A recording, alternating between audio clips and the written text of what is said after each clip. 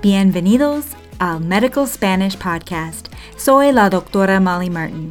Through this podcast, we provide interactive audio lessons for learning practical Spanish for healthcare and elsewhere.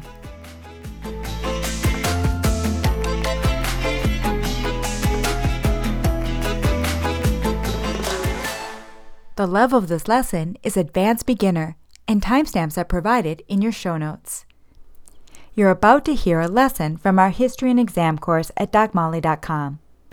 This course covers all the necessary Spanish for performing a complete history and exam. The course level is beginner to intermediate, and all the lessons are interactive. I hope you enjoy today's lesson covering the patient's chief complaint in Spanish. En esta lección vamos a tratar la principal preocupación del paciente, the chief complaint. First, let's practice asking the patient why they presented. The Spanish word for doctor's office or clinic is el consultorio. El consultorio. Now try asking, what brings you to the clinic today?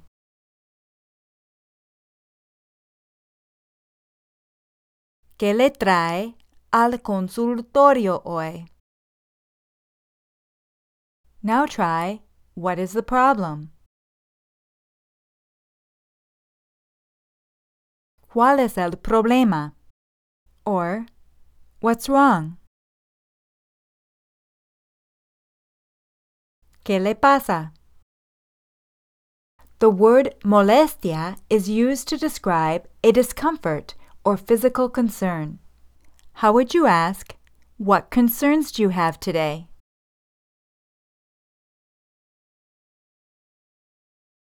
¿Qué molestia tiene hoy? Another more casual way to ask a patient what is wrong is to ask, what do you have to tell me? ¿Qué me cuenta? ¿Qué me cuenta? How would you ask, how are you feeling? ¿Cómo se siente? How about, how have you been feeling?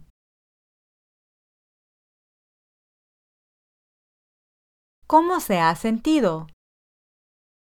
Do you feel well?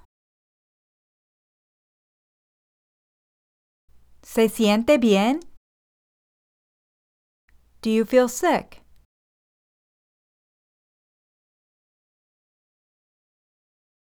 ¿Se siente mal? In each of these questions, we use the pronominal verb sentirse, as we are asking for an adjective or adverb which describes how the patient feels. When the verb sentir is followed by a noun such as dolor, it is non-pronominal. Try asking, do you feel pain in your leg?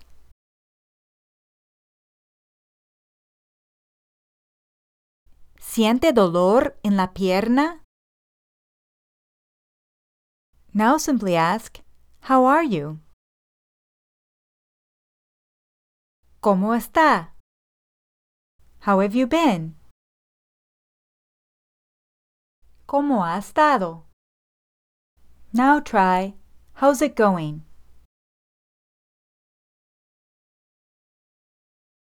¿Cómo le va? How's it been going? ¿Cómo le ha ido? How about, how can I help you?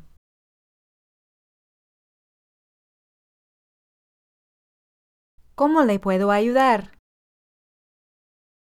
Now for some specific questions which elicit an easy answer, such as a yes or no or simple gesture. Let's say the patient looks like they're in pain. We could simply ask, are you in pain? ¿Tiene dolor? Point to where you have pain. Señale donde tiene dolor. Point to where you have the problem.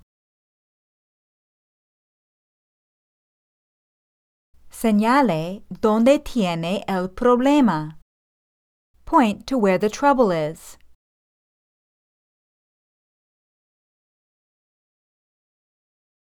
Señale donde tiene la molestia. Now, using the verb doler, ask, where does it hurt? ¿Dónde le duele? Point to where it hurts.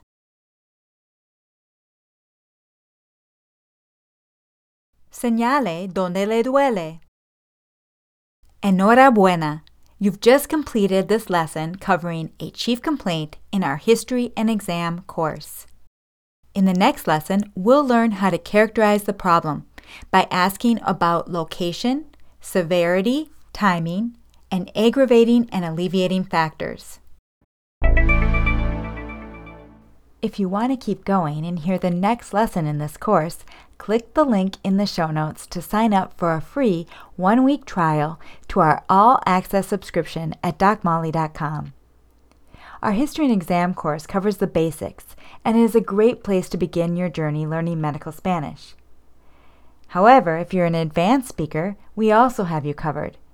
Most of our lessons are intermediate to advanced and are based on a clinical dialogue I translate and record with one of my amazing native Spanish-speaking teachers from Latin America.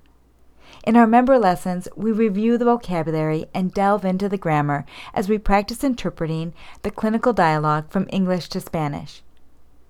Whether you are just beginning to learn medical Spanish or already use it daily, I am confident you will find our audio lessons helpful and enjoyable. They are interactive, fun, and perfect for learning while walking, cleaning the house, or on the bus. So click that link for a free trial and check out all we offer today. Support the podcast and become a member at DocMolly.com. Hasta pronto!